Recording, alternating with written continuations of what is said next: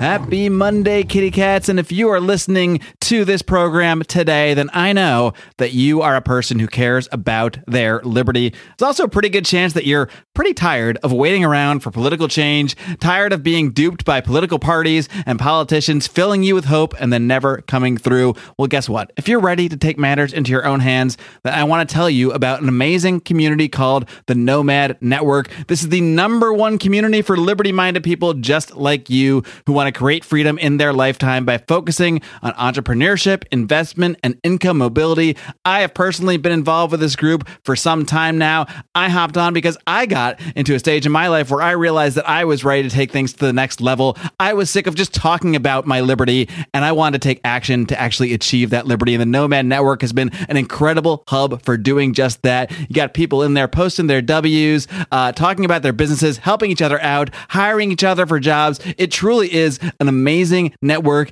It is a little bit of that building the arc that we talk about so much, building that next pathway, building that community so that we can thrive while the rest of the world just burns around us or does whatever it's going to do. Whether you already have an existing business idea or you just want to network with like-minded people, the Nomad Network is the place for you, and you can join for free right now by heading over to www, and you do need the www, by the way, www.nomadnetwork.app/lion, no S, lion. Take control of your own future. Seize your own liberty. Join the Nomad Network today. We need to empower people with not just the philosophical tools, but the inspiration to break free from the system. Welcome to the flagship Lions of Liberty podcast, your weekly dose of education, inspiration, and real-world application from the top minds in the liberty movement. If you want liberty, we need to be better leaders, better husbands, better fathers, better friends, better businessmen. We need to be better people. Here's your host, your guide, your shining beacon of liberty, Mark Clare. Live long and live free. All right, my guest today has both a YouTube channel and a Substack through which he discusses politics through the lens of the Neoreactionary philosophy.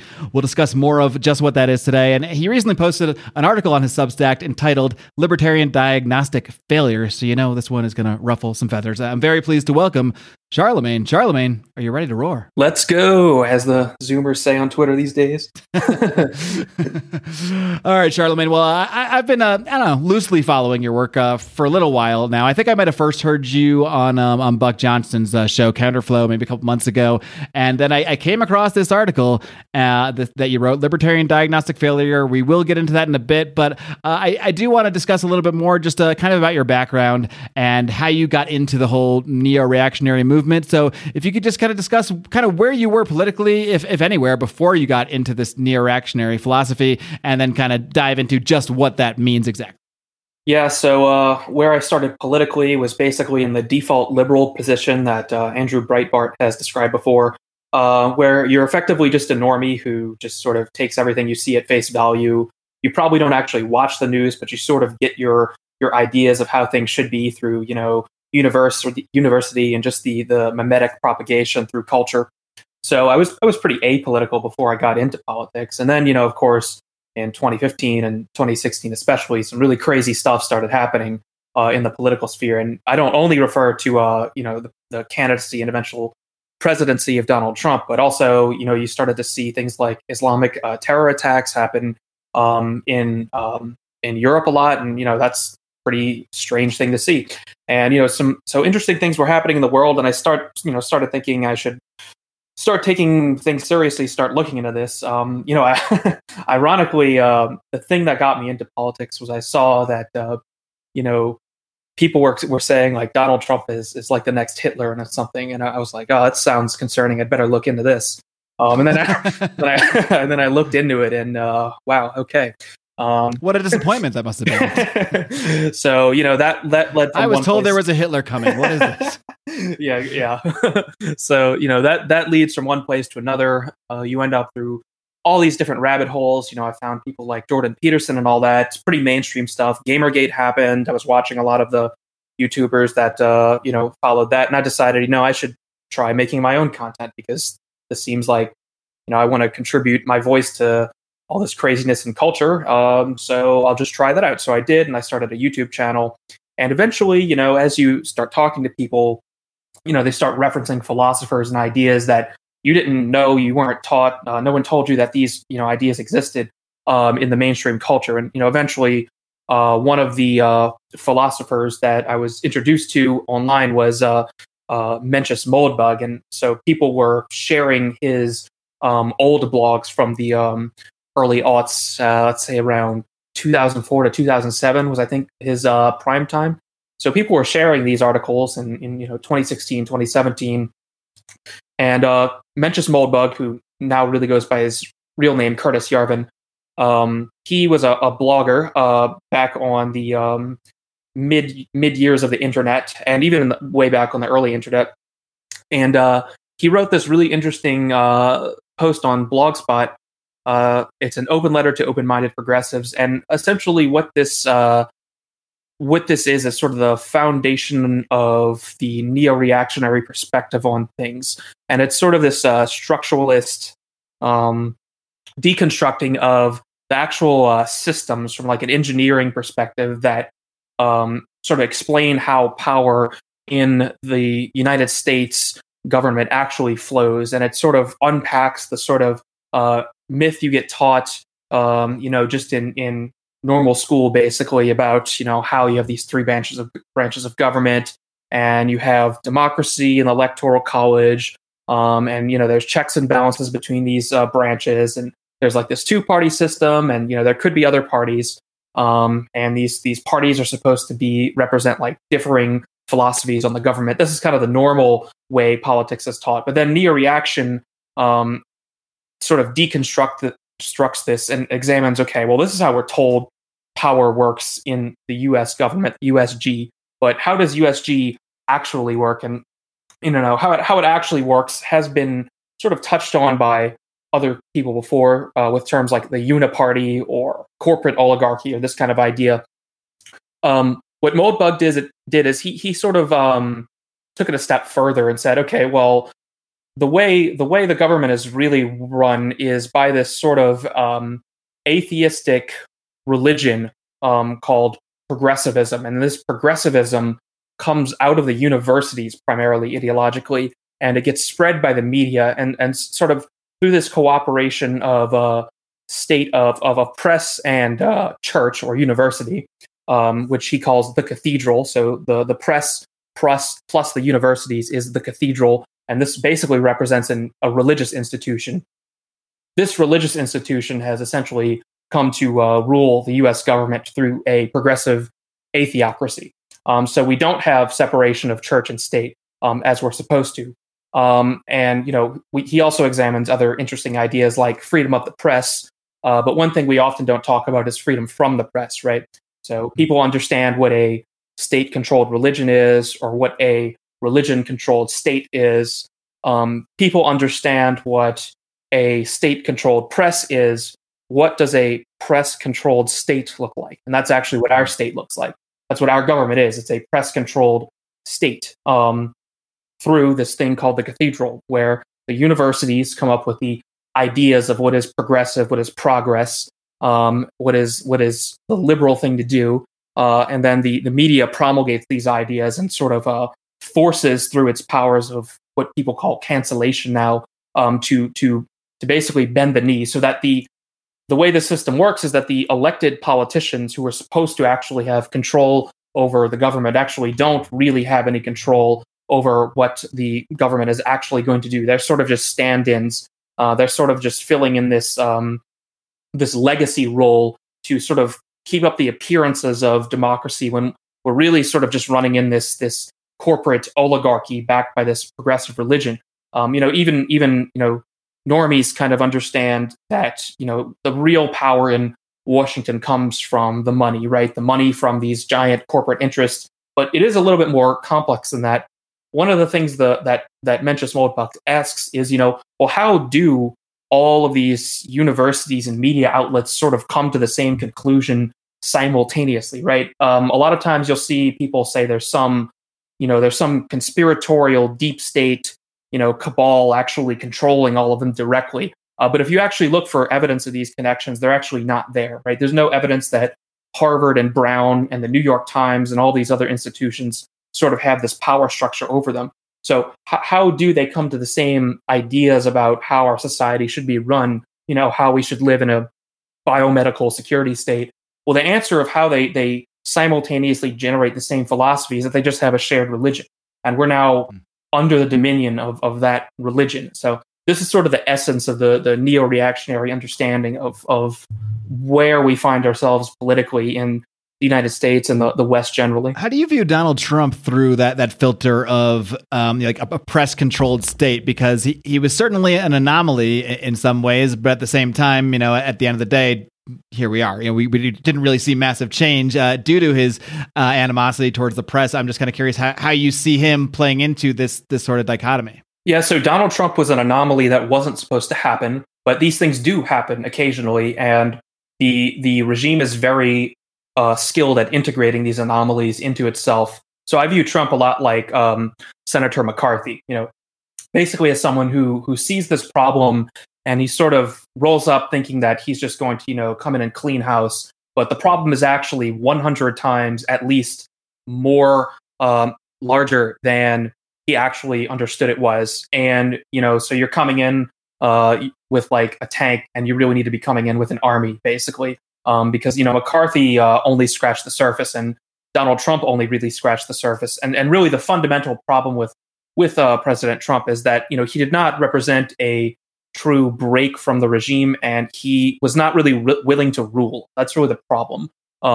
Trump could have, which is funny because the biggest criticism from the left is that he's a tyrant, he's this and that, and you might say that's his biggest flaw is that he wasn't, maybe in some ways. Right. The actual successful tyrants in American history are people like Franklin Roosevelt and Abraham Lincoln.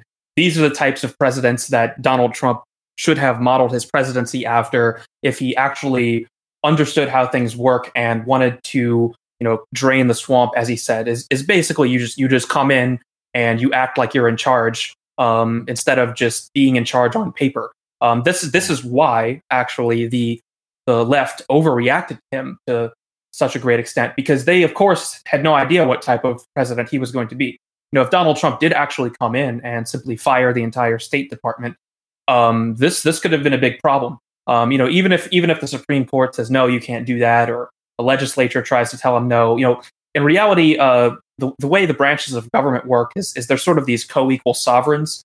We sort of have like 3 unlimited branches of government as opposed to 3 limited branches.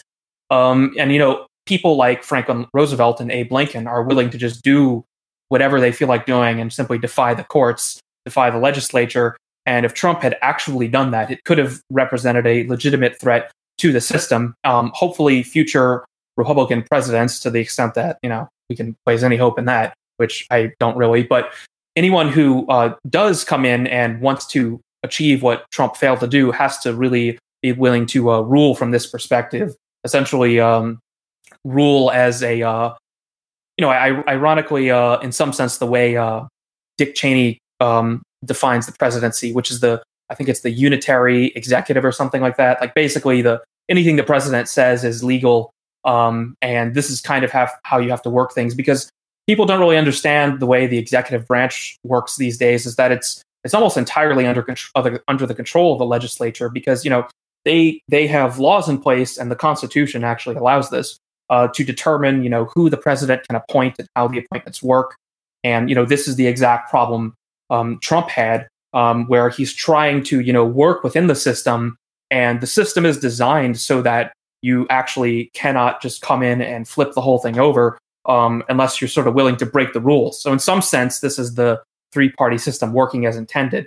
Of course, that doesn't really serve the system working as intended isn't really serving American interests at this point. I'm just going to chime in with what I know that there are certain people listening here are thinking right now, and especially because it is what you commonly hear as a criticism of neo-reactionaries in general, that neo-reactionaries are basically just fascists or monarchists or what have you. And how do you kind of filter that kind of discussion when when you are on here basically saying we do need a strong man to come in. I mean, do you think that is the ideal form of government in a sense, or do you think it's more what we need now to combat what we have, as you described? Yeah, I think I hesitate to call anything an ideal form because the appropriate form of government depends on the nation, the people, what sort of problem space you're dealing with. For the Athenians, direct democracy worked fairly well for them. For the Spartans, their dual monarchy system worked very well. For the Romans, they had a different system. It was a very aristocratic republican system. They had monarchies. I think they had 6 kings originally in Rome before the Republic. So, a monarchy isn't necessarily the ideal at all places at all times, but it is a much better system generally than democracy and even republicanism. And I would say that most neo-reactionaries are actually monarchists, not all. I would probably include myself as a monarchist. And the real reason for this is because if you look back at just the way power works in human history and how it is used effectively, when you end up with this massive bureaucratic oligarchical state that democracies often degrade into, the only real way to get rid of it is a sort of all-at-once transformation. And that really requires a unified plan and a unified center of power. So in some sense, monarchism is an answer to the permanent oligarchy that we have now, because the way the oligarchy keeps itself in place is it sort of has these democratic political institutions set out in front of it as sort of this virtualized combat space. So all of the political combat, which is a substitution for actual civil war, basically, that's what voting is. Basically, is both sides show up to the polling booth instead of showing up on the battlefield, and this is preferable, right? But this whole political arena we find ourselves in is really just a virtualized arena that doesn't actually affect anything. And this is exactly what you saw, President Trump run into. This is what we see when we try to elect congressmen that would serve our interests, even libertarian congressmen, as they sort of just get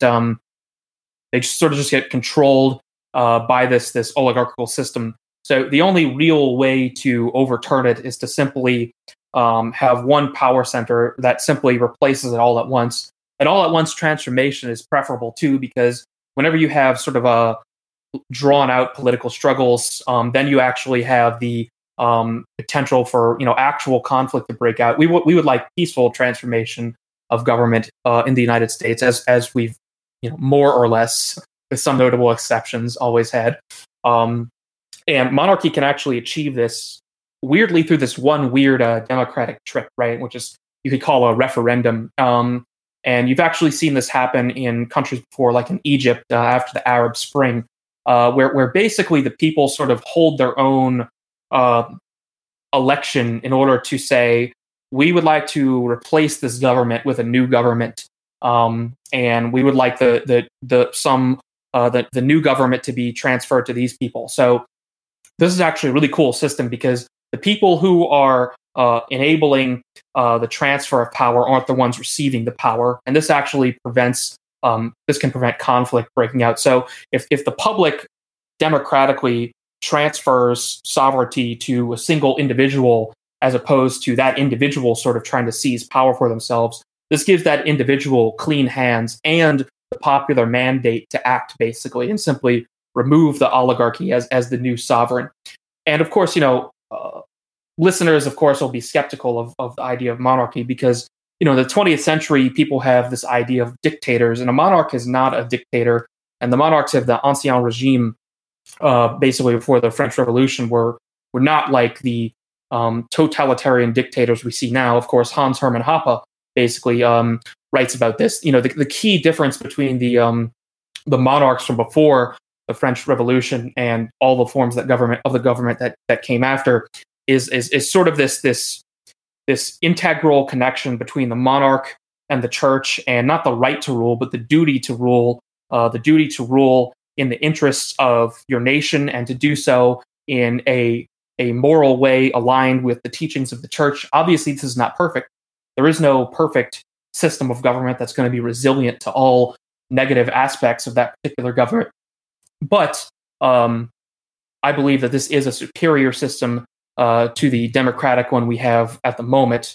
And I kind of find it difficult to really see how monarchy could not be preferable to the entrenched oligarchy we see now, because I don't see any other solution to the oligarchy than going through this route. And like I said, it is a route taken many times in history. Again, Roman Empire is a really great example, but there are plenty of other examples of this as well. Even the great tyrannical regime of the French Revolution was resolved into a monarchy, into Napoleon Bonaparte, who is a problem in of himself. But this is the pattern you see when these extremely these corrupted democracies enter into this entrenched state where they're simply no longer governing responsibly. That there's just no element of responsibility in the system we have now. This is one of the differences between oligarchy and monarchy, where a monarch is actually responsible and accountable, because, as you say, the buck stops with him. So I'll leave it at that, because you probably want to ask another question at this point. No, this is all great. The more my guests talk, the better. The less I have to. But, could you foresee any realistic way that this sort of like all or nothing change could occur in the United States as constituted today, or is this just too fractured of a system? Because I mean, for the past, and this kind of ties into the article that we'll get into in a bit, but the 20th century has basically been one steady march of progressivism. No matter who has been in power, no matter what happens with elections, it has been just in absolutely one direction this whole time. But it has been over the course of a century or so, while we just kind of have this system as the sort of the facade of that change. That very, I guess gradual, might be gradual or drastic, depending on your kind of big picture outlook of it. But could you see, I mean, I'm just trying to envision how this could happen in our current society. Is that possible, or is the press too powerful to allow something like that? I mean, just what are your general thoughts on the realistic aspects of what you're sort of describing in our modern society here? Well, is it possible? Yes. Is it realistic? I don't think any particular path out of our current problem is realistic at this point. I think the most likely thing that's going to happen in this century really is the United States is going to become more like Brazil, and then more like Venezuela. And then if we're lucky, perhaps finally someone will come along and say, enough of this, we're going to have order again. So I certainly think that's a troubling prospect. Yeah, it certainly is. I think it is more likely that we would resolve this problem through a monarchical solution. I think the least likely thing that would happen is that we sort of reset the government purely through the democratic institutions that it has set up for us in order to self-govern, so to speak. I don't think we're ever going to get out of this through the actual normal system of voting as we envision it. Like I said, there is this other trick of democracy where you can just hold your own election, right? I think that's really the path forward if we want to find a democratic means out of this problem. So I don't think it's likely that we're going to escape the decline of empires that every single empire has gone through.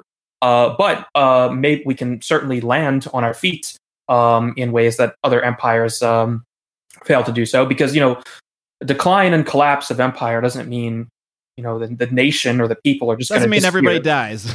Right, exactly. But it's going to be better or it's going to be worse. We would like it to be better, and we would like whatever is next after the American Empire, maybe countries even still called the United States of America, whatever that is, we would like to get there in the cleanest and quickest way possible. And we would like to not become Brazil.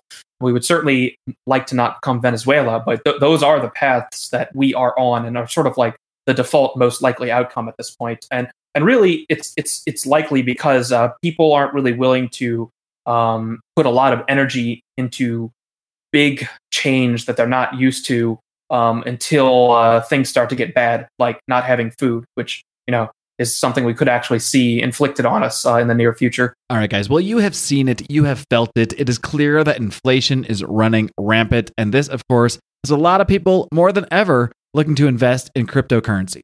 But one issue that can come with that is, of course, you got to pay taxes on those gains. Well, guess what? That is where our friends at iTrust Capital come in. With iTrust Capital, you can actually trade and earn on cryptocurrencies completely tax-free. That's right. By doing so within an IRA. IRAs, Roth IRAs are one of the best tax structures out there, one of the best deals. I've had an IRA for years, and now I know I can go to my friends at iTrust Capital to start a cryptocurrency IRA. And it's not just cryptocurrency. You can also self-trade physical gold and silver in an IRA with iTrust Capital. It is really just the best deal going. You can invest in cryptocurrencies and precious metals for completely tax-free gain. Whether you hold these assets for the long term or you buy and sell with the market, iTrust Capital's IRA account provides the absolute lowest transaction costs and transparent pricing in the industry by far. So here's what I want you to do. I want you to pause this podcast, or maybe you can multitask. I don't know. I can multitask. I want you to visit itrustcapital.com to get your completely free insider's report on Bitcoin and crypto IRAs. This costs you absolutely nothing, and this report will have absolutely everything you need to know about the fees, security, 24/7 access, and so much more. And I want you to use promo code LIONS to get your first month for free. That's promo code LIONS. Again, head over to itrustcapital.com, use promo code LIONS, or head over to lionsofliberty.com. Find the show notes for today's episode. Click on that link, get that free report, and start investing for your future today. This is a pretty good segue into the article that you posted a week or two ago, called, in case we haven't ruffled enough feathers so far, this one is called Libertarian Diagnostic Failure. And I'll just lay the background of it. It kind of stemmed from a poll that Dave Smith posted about whether the 20th century was a liberal triumph or an illiberal disaster. That stemmed from a tweet from Jeff Deist, who I'm actually speaking with on my next interview, where he described two broad types of libertarians: those who think the 20th century was a liberal triumph, eye roll, and those who think it was an illiberal disaster. But you actually kind of inserted your own third option, and you actually described the 20th century as a liberal disaster, not an illiberal disaster. So why don't we just kind of start there? Why do you describe it? Why do you describe the march of democracy and everything that we have seen in terms of the expansion of government and such? Why do you see that as liberal as opposed to illiberal? And a lot of this is just kind of how we define terms, but maybe you can kind of start by making that distinction for us. Yeah. So the way I define terms, political terms, is based on what actually happens when people put them into practice, or at least think they are putting them into practice, and not really so much as they're defined purely in the ideal or intellectual sense. So you see socialists do this with socialism, where socialism is defined as like the equitable distribution of the means of production in society, or something like that. But what socialism actually is the very unequal and very totalitarian form of oligarchy that sort of levels out most of society and reserves the benefits of it for one particular set of elite, and it's very inefficient. And it turns out that socialism is not this. Socialism is just tyranny and decay. And there is actually no way to create this sort of equity on that socialism describes itself as being capable of on paper, and actually maintain a civilization, right? So conservatism, similar, right? So conservatism is defined as basically maintaining the long-standing traditions of your society, because these traditions are good. Like Chesterton's fence is good.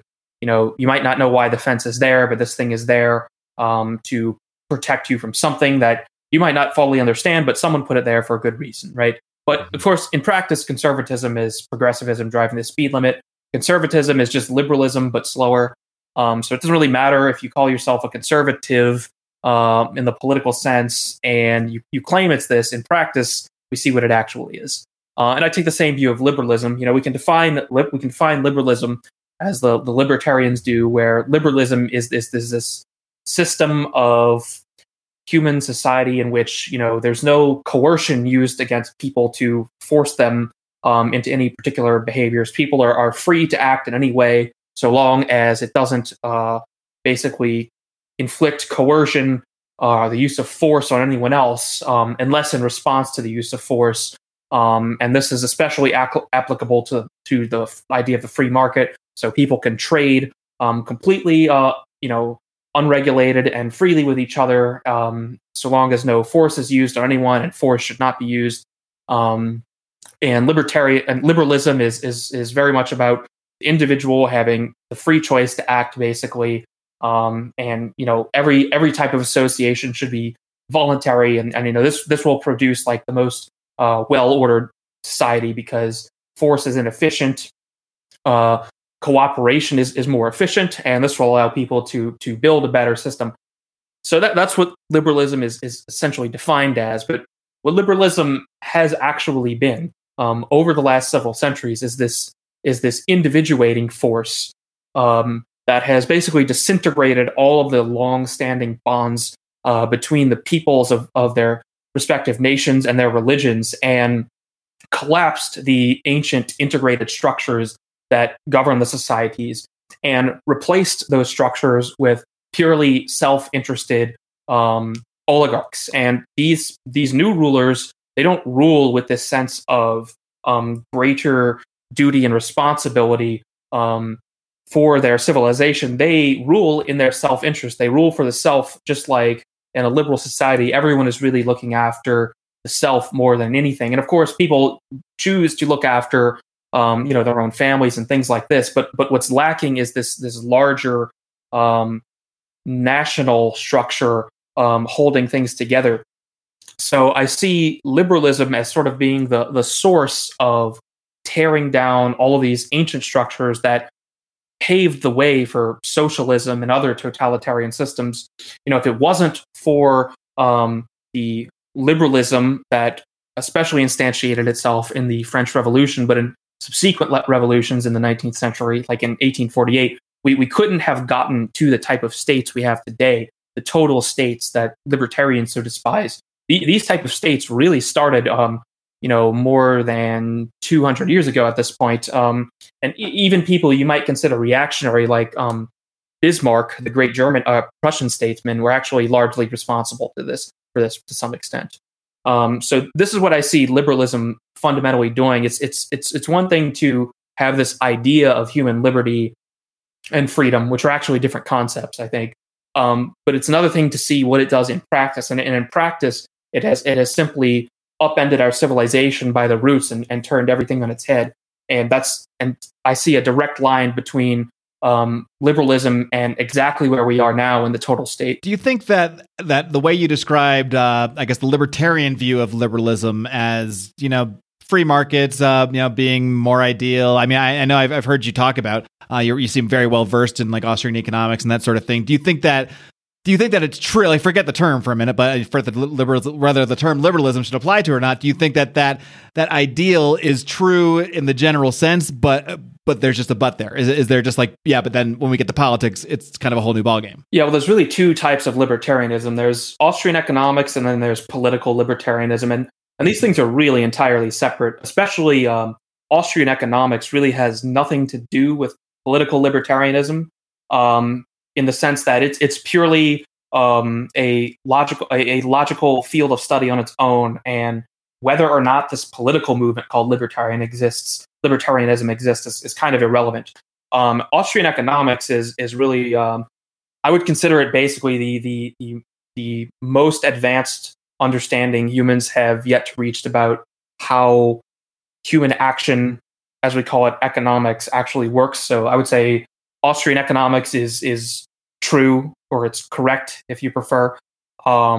It's absolutely correct in terms of how the markets work, in terms of the idea of people freely cooperating. I basically agree with. I don't disagree with Austrian economics at all. I think it is correct. I'm no expert on economics, but I have been. I've followed a lot of Austrian economics people over the last several years, and they've basically convinced me that the Austrian analysis is simply correct. So if you want to have the most efficient economy that best serves people's interest in anything ranging from healthcare to agriculture, you should really organize it with no state intervention whatsoever, because this is only going to introduce corruption and inefficiencies in the market. And if you're interested in things like, the just price, say from the Catholic perspective, the way you're going to get the best prices for anything is just in a free market. Is the free market going to be perfect? No, it's when humans actually act in the real world, they never act perfectly. They don't always act, as you would call good. But if you want the best economy, it really should be an Austrian economy. So that's Austrian economics. But then libertarianism is this entirely different ball game where you have things like the non-aggression principle and these sort of moral injunctions on what you should and shouldn't do to people. And I think Austrian economics is very much free of this. Austrian economics isn't descriptive more than exactly. It's descriptive and not prescriptive. Libertarianism is proscriptive, and it sort of proscribes itself limitations that prevent it from actually acting in the field of power. And this is really sort of the fundamental problem with libertarianism as opposed to Austrian economics. And I'm not saying that libertarians should abandon the concept of liberty. I think the entire reason I'm interested in libertarianism is because libertarians seem to be the only people actually interested in liberty anymore, which I am also interested in as well. I just think there's even if you think they're going about it all wrong, at least we have the same sort of idea behind it. Yeah, well, the main reason they've gone about it wrong is because the Libertarian Party has been subverted by leftists, where the Austrian the Mises Institute is not. Really, because the Mises Institute is sort of based on this very logically rigorous type of study that everyone in the field of Austrian economics really holds each other to. But politics is sort of a different thing, where you can't really base human action in the real world, or human political action, I should say, on these like strict, rigorous ideological principles, because people are hypocrites. And when you're trying to act politically, it's not this entirely logical field of study. It's not, you can't reduce politics down to a formula like you can Austrian economics, where you're just sort of mathematically describing, what will happen if you do a certain thing.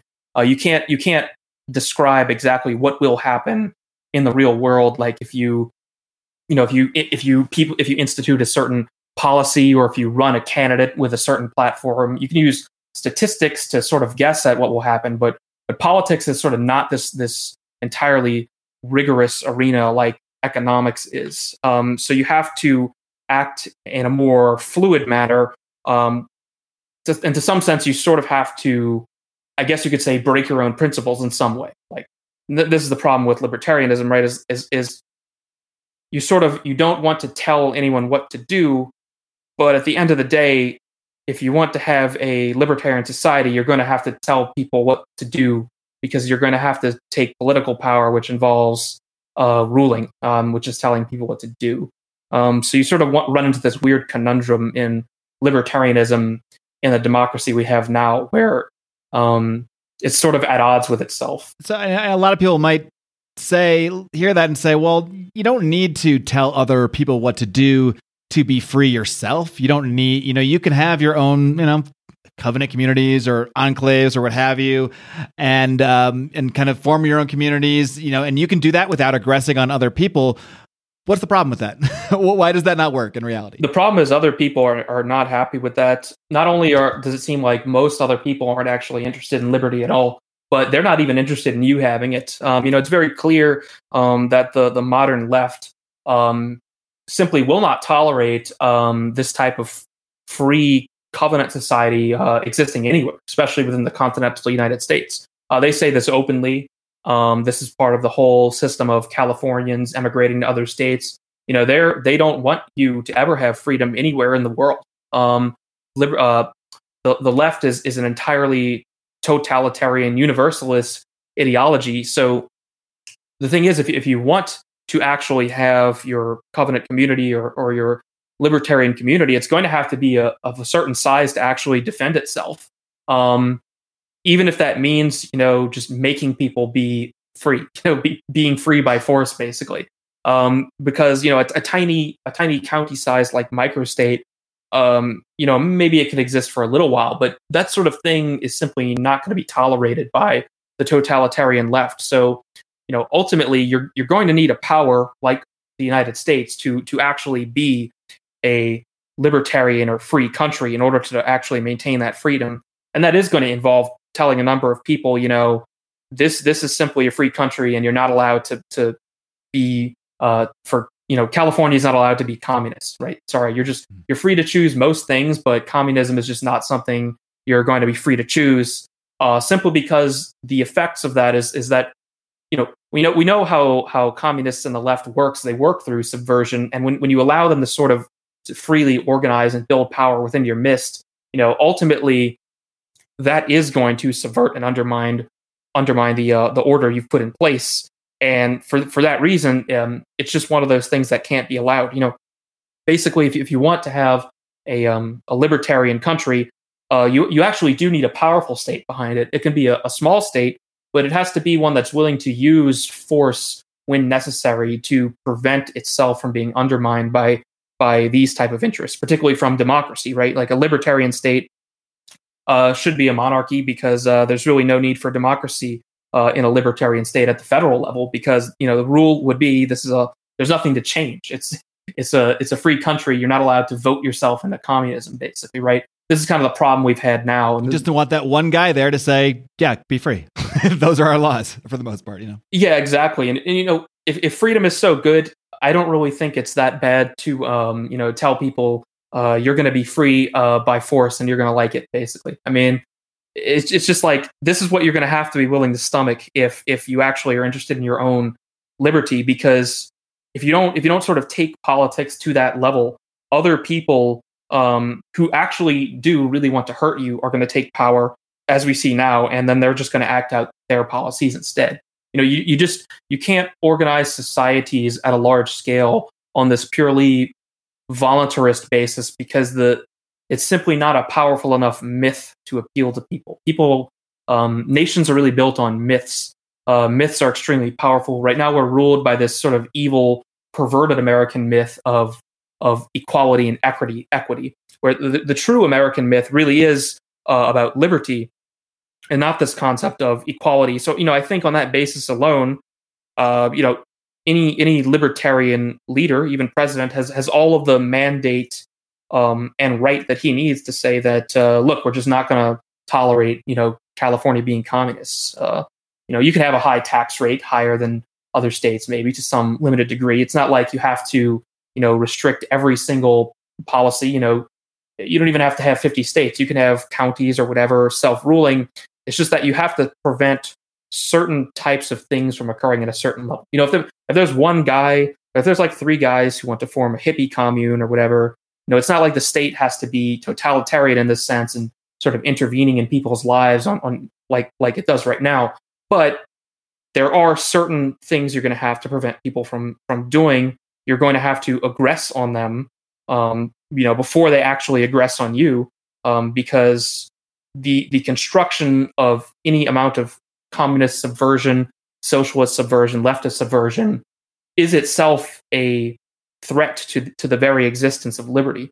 But again, this is at odds with how libertarians think, right? They can't think of ever using force against someone except in response to force. But sort of the problem is that hasn't happened in the United States, right? It's not like socialists have. Well, in some cases they have, but for the most part, socialism has just sort of democratically instantiated itself in the United States. And there was no no one's coming to your house at gunpoint in order to tell you, okay, well, you're going to have you're going to pay for healthcare, and you're going to be taxed this much. I mean, there ultimately is a gun behind it, right? But people don't view it this way because the gun is so abstracted from you just paying your taxes every year. There's like 8 degrees of separation from the actual gun, and most people never get to that 8th degree or whatever it may be. Right, and because of that, you can't sort of like wait for the gun to actually come to 0 degrees of separation. You have to just say, we're not going to allow ourselves to get in this circumstance in the first place. So that's kind of my main criticism in the article. I want to try to look at what maybe an example you can think of, like where, because I mean, when we break it through the non-aggression principle, a lot of libertarians might say, well, it's just about defining what aggression is. So, if people are conspiring to, push you into a communist system or what have you, then perhaps they would call that aggression, and then that doesn't require or justify force in response. But if you just look at it at the kind of the micro level, like say like the three guys forming a commune down the street, well, okay, we can leave them alone pretty much as long as that's all they're really doing. But what's a situation where you might say, okay, we can't just leave these people alone because the sort of the extent to which they're organizing, perhaps we can actually see, okay, if we let this go on, that them organizing over there will quickly, before we have a chance to do anything about it, become them ruling over us over here. Is there kind of a way you can break that down in sort of our modern context? Well, definitely a salient example would be something on the scale of Chaz, as we saw last year, where, Seattle basically just becomes a sort of communist microstate for a few weeks. And obviously that was all just kind of astroturfed and allowed by the regime anyway. But it's that sort of thing that you would have to prevent. But even more so, you have to be willing to censure the sort of more insidious things that sort of lead to the decay of order in your society. Hollywood is a big problem.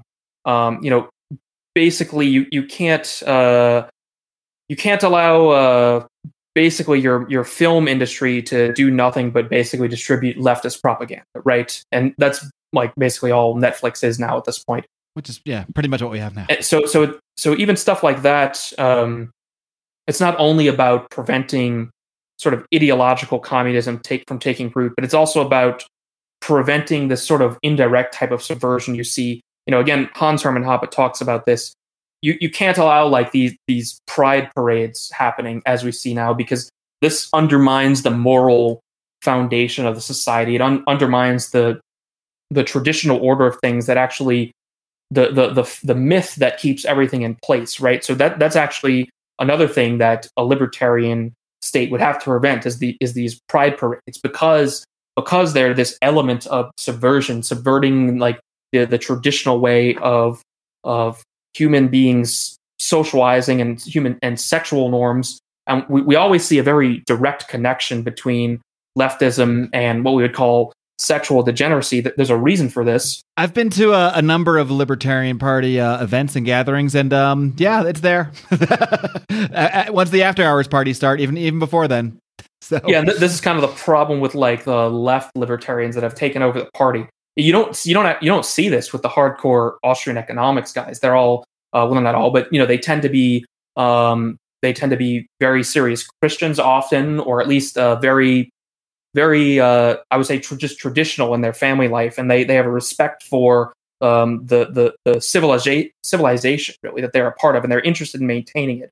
And these sort of leftist subversions like we see in Hollywood, where I guess I shouldn't. This would be a spoiler for the James Bond movie, but they're doing things. They're sort of Hollywood is sort of doing this like cultural terrorism, basically to all of the movies, and you see this happening with the Lord of the Rings now, where they're going to make the Lord of the Rings show coming out on Amazon like progressive and very you're probably going to see.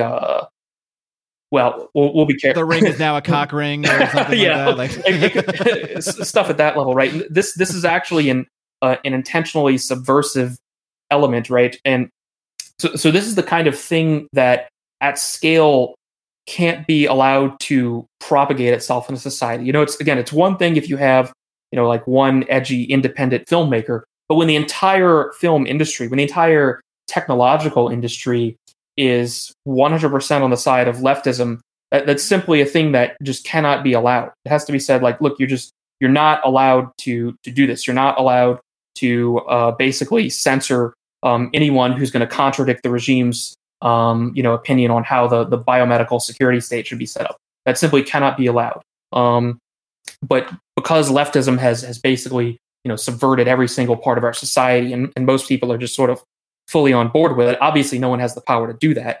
But if libertarians found themselves in a position of power one day, this is the kind of thing you would have to do to prevent the decay from happening again. Because if you go to this purely anarchic state, well, basically the same process that happened already is just going to repeat itself again.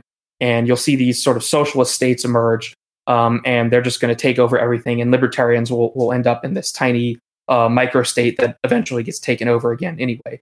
So if you're really interested in preserving liberty in the long term, you need power behind it, right? That's how nations maintain themselves. You have to have power. The whole problem with liberalism and the way the U.S. is formulated in some senses, it's always trying to hide power, to sort of pocket it away, to sort of disintegrate it and distribute it such that there's like less power, but that's not actually possible to do. There's always power and the expression of it in any human society.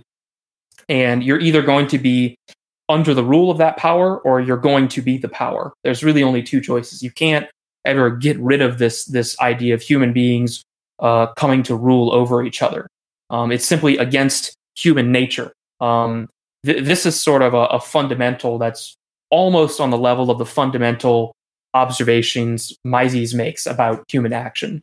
It's really that integral to human nature. What would you say to, I guess, modern day libertarians, or maybe just other people like you who want their own personal liberty in a sense, but have just have been wrapped up in this concept of libertarianism or the non-aggression principle, and they want to see the change in their own lives, so maybe they take some kind of step, like say moving from California to Texas or something, and maybe that does help them in the short term. Like maybe things are a little better in Texas or a little better in Florida. But would you say that even making those steps, maybe you're just kicking the can a little bit, but you're not actually going to see those changes because maybe in your view California is still coming for you? Yeah. So the idea that most people, including myself, sort of promote as a sort of interim step is this idea of parallelism, building a parallel free market economy, basically.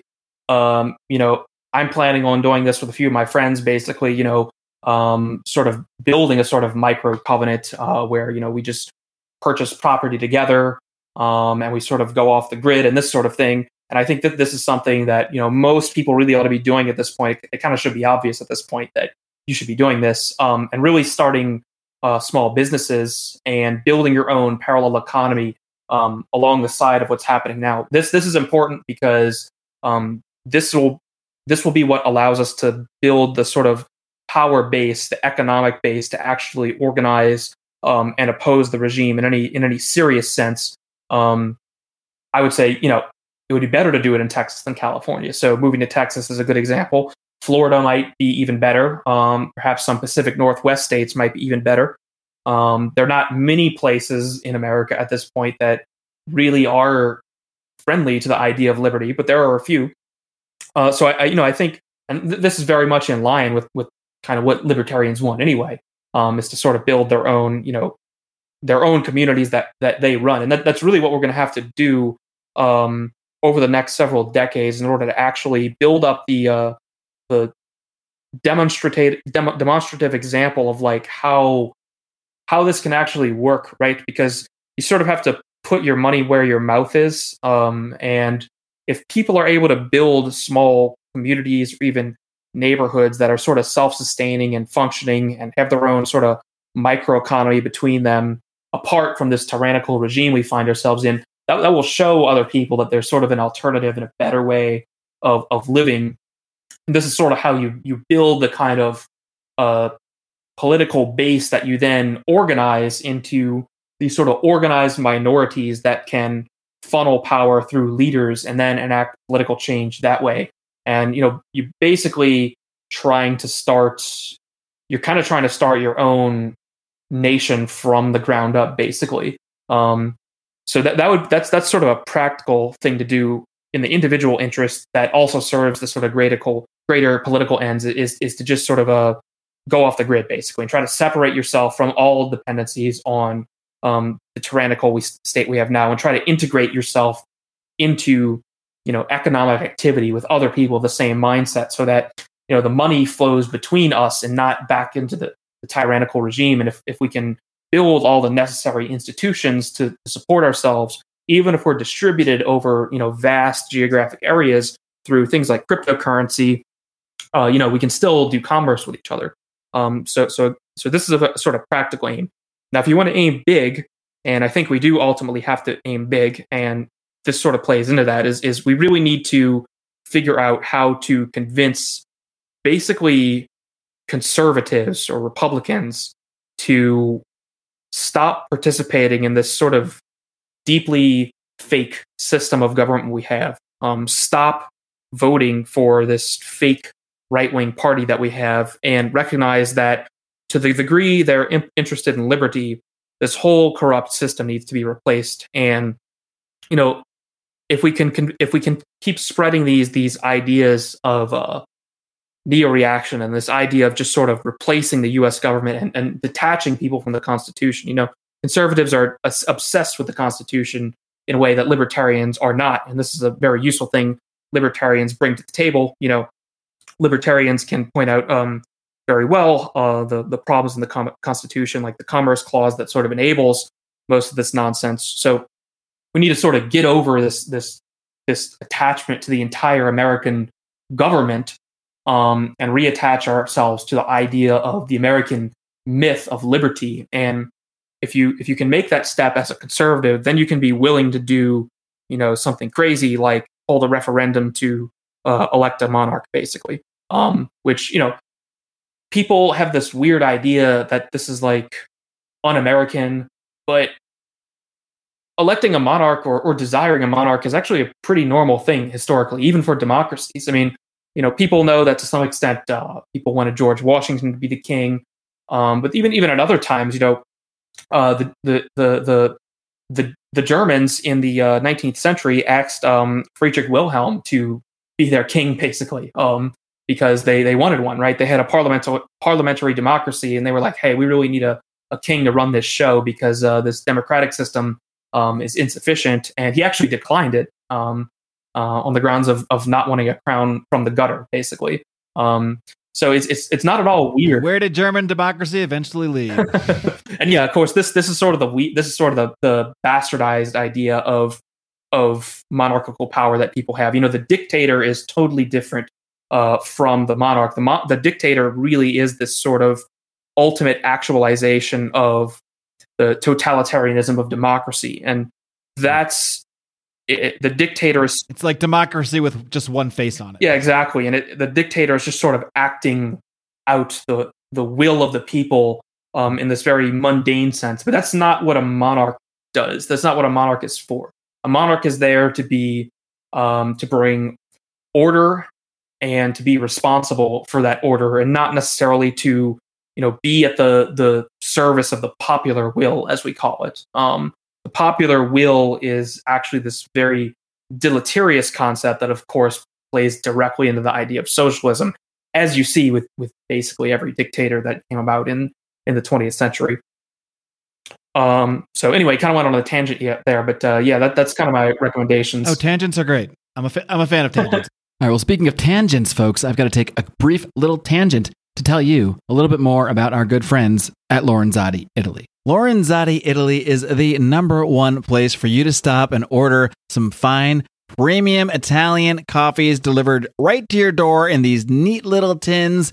And if that wasn't enough, you get to do so knowing you are helping a sponsor of this program. And if that weren't enough, you get to order using your Lions of Liberty discount code. That discount code is ROAR, and it gets you 10% off your order. So head on over to lorenzotti.coffee and use discount code ROAR for 10% off some fine premium Italian coffees. Yummy, yummy, yummy. Speaking of tangents, actually, I got to wrap up in a couple of minutes, but I do actually want to take somewhat of a tangent because I was browsing your Substack, and one article that I just want to touch on real quick because it really struck with me. First of all, it's just entertaining and made me chuckle. It's the article called Booty Envy about Nicki Minaj. So obviously, I mean, a title like that, how could I not click and just see what it was about? But when you really dug into it and, talking about how conservatives might jump on the bandwagon of certain celebrities that for some brief moment or on some one issue might sort of be on their side, and then they kind of all jump on the bandwagon. But I see libertarians do this all the time, and it kind of drives me nuts. nuts. When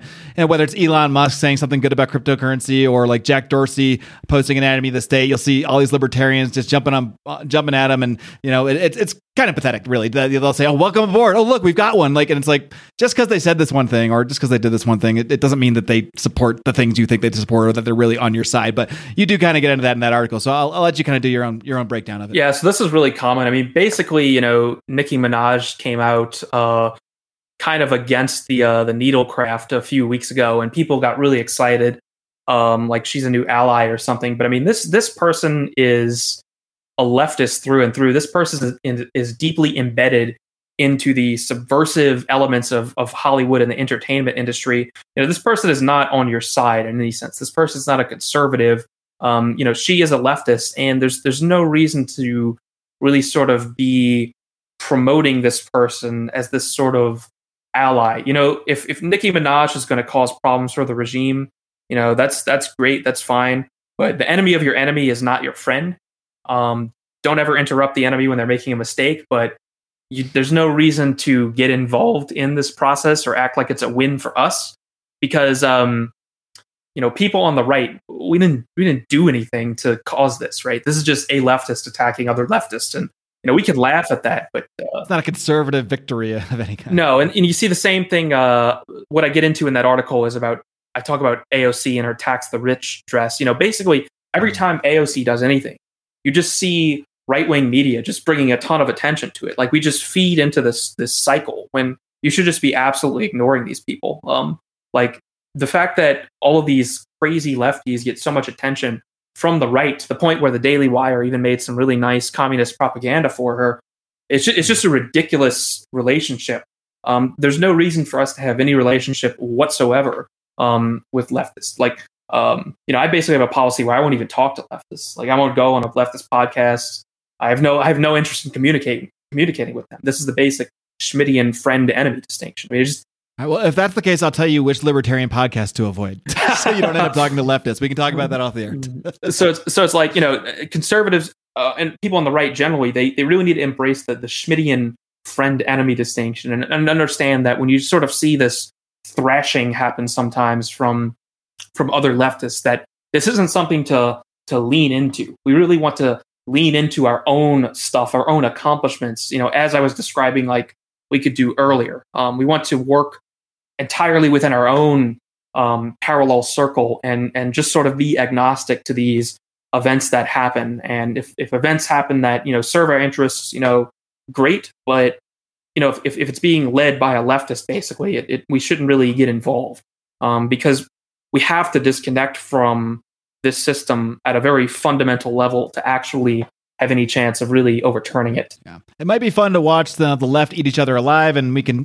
smile slyly to ourselves when we see it happen and enjoy the show, but we shouldn't, fool ourselves into thinking it's some kind of victory for libertarianism or conservatism. No, and of course, what happens after they eat each other alive? Even worse, leftists come out of it, right? That's what happens. Yeah. All right, well, Charlemagne, I really appreciate you coming on and sharing your thoughts with us. It's been fun. So I'll give you the chance to plug away on everything you got going on. Cool. Yeah. So the Substack, if you want to read it, charlemagne.substack.com. I also have a YouTube channel. If you search about the cathedral and Moldbug, you'll definitely find my channel if it doesn't show up under Charlemagne directly. I also fairly regularly appear on another YouTube channel called The Academic Agent, who hosts the cigar streams, which I co-host occasionally. And on those we study particular texts to some significant depth with other guests. So that's a very good place to go if you want to sort of check out my general circle. And if you want to see sort of the source of the neo-reactionary ideology, look up the Unqualified Reservations blog by Mencius Moldbug / Curtis Yarvin. Yeah, I think that's it. All right, Charlemagne, thanks a lot, man. I really appreciate it. Keep up the great work, man. Keep on roaring. Thank you. All right, kiddies, that wraps my interview with Charlemagne. My first look, at least on this podcast at the Neoreactionary movement. Of course, as Charlemagne mentioned, mentions Moenbug, aka Curtis Yarvin, is basically the founder of that. And I know that shows like this are the kind that are going to ruffle some feathers, but that's what I'm here to do. I'm here to ruffle your feathers. I'm here to bring new ideas into the fold instead of just recycling the same old ideas over and over. Now, maybe the old ideas went out, maybe the new ideas went out, maybe the truth is somewhere in the middle, but that's why I'm here. That's what I've always wanted to do with this show from the beginning, is push the boundaries of what, well, in the beginning, it was more push the boundaries of what other people were thinking about, because I really wanted to teach people about the ideas of liberty. Now I'm more speaking to the greater liberty community and trying to bring new ideas into that and see where things go. Because if there's one thing I know about the last 18 to 20 months, is that whatever we had been doing in the past was not working, because look where we are. I mean, that's just simply undeniable. And speaking of ruffling feathers, it's quite possible that I may have ruffled some feathers on last Friday's episode of Free Man Beyond the Wall. I was interviewed by my buddy Pete Quinones, and it's not that often on this show that I just go off on rants, since I'm usually here interviewing. Well, Pete gave me a platform to go on some rants, and I got a lot of stuff off my chest that I had been thinking about, a lot of what's been going on in my mind regarding the liberty movement, regarding a lot of the commentary, regarding a lot of the strategies that I see out there. And I'm just going to leave it at that. That's just a high-level teaser for you to go listen to last Friday's episode of Free Man Beyond the Wall. And don't forget, you got more Lions of Liberty coming at you this week. You got Brian McWilliams with his acerbic brand of comedy, culture, and liberty on Electric Liberty Land every single Wednesday, while Odie wraps things up on Thursdays with his journey into the world, helping others, helping himself in many ways as well. Find more freedom on Finding Freedom. You get all three of these shows for the price of one. The price is free, my friends. Isn't that wonderful? But if you want the price to be more than free, we can accommodate that as well. You can head over to Patreon, patreon.com/Lions of Liberty. You can also go to Locals now at lionsofliberty.locals.com. Either of those platforms, you can support us and receive all of our bonus content, live streams of many interviews. I did this one as a live stream. I just did a live stream with Jeff Deist of the Mises Institute, which will be released to the public a week from today. You want to hear that now? Hey, what's $5, my friends? Especially now in the age of inflation, that $5 that we've been charging for years, probably more like, I don't know, $1.50 now. So it's even a better deal thanks to the Federal Reserve. So you have them to thank for a much more affordable, really, relatively speaking, Patreon experience. But we really do give back to our patrons. We try to. We have all sorts of various levels, various tiers. We'll also be hearing. Actually, we just dropped a bonus show with our friends from Good Morning Liberty, because they are actually Nittany level patrons of ours. For $50 a month, they get in the queue to produce an episode of this program, and they want to do a little crossover episode with yours truly. So we had a blast doing that one. Again, patreon.com/Lions of Liberty or lionsofliberty.locals.com. That's all I got this week. Until next week, my friends, please don't forget to live long and live free.